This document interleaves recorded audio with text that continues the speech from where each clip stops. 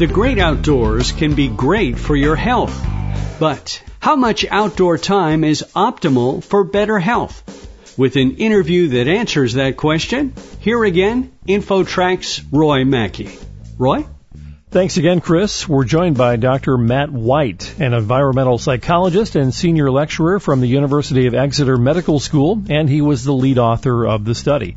So Dr. White, it's probably not a surprise to anyone that getting outdoors and around nature is a healthy thing, but your study examined just how much time outside is enough. Tell us a bit about your study and what you found.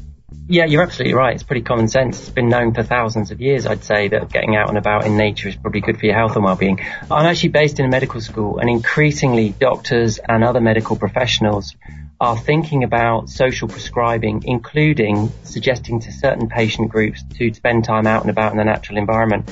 One of the things that's holding them back is they just don't know how much. So a patient comes in and says, well, how much time should I be spending? The idea behind this study was very much to try and help support doctors and patients understand what might be a reasonable threshold.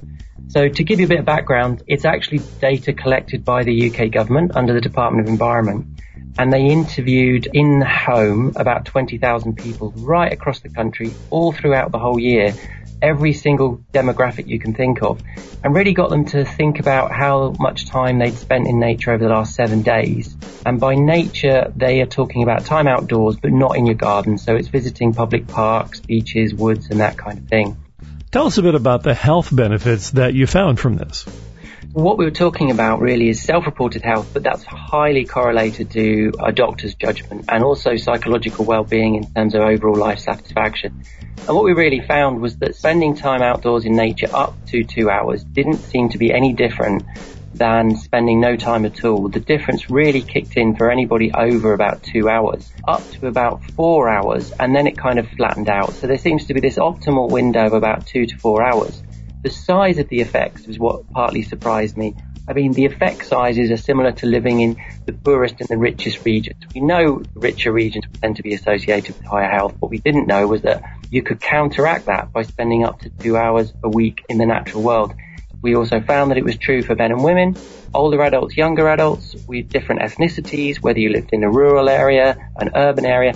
And one of the most important findings for us was that we found it amongst people who also had long-standing illnesses or disabilities. So what this means is it's not just healthier people visit nature more often, although that's true. When people with illnesses or disabilities get out in nature for 2 hours a week, they're also reporting higher psychological well-being. So that was one of the crucial findings. Generally, when people are outdoors, they're getting some form of exercise, walking or biking or whatever, but the exercise is almost beside the point because your study found that simply being out in nature is the thing. You're right on both points. So first of all, the exercise in and of itself is good, and that could happen in a gym or anywhere. Although we know that psychologically there's more benefits from doing exactly the same exercise outside than inside. But in this particular study, we controlled for that in two ways. First of all, we incorporated in our statistical modeling the amount of exercise they did a week. So this is the effect of nature exposure over and above exercise.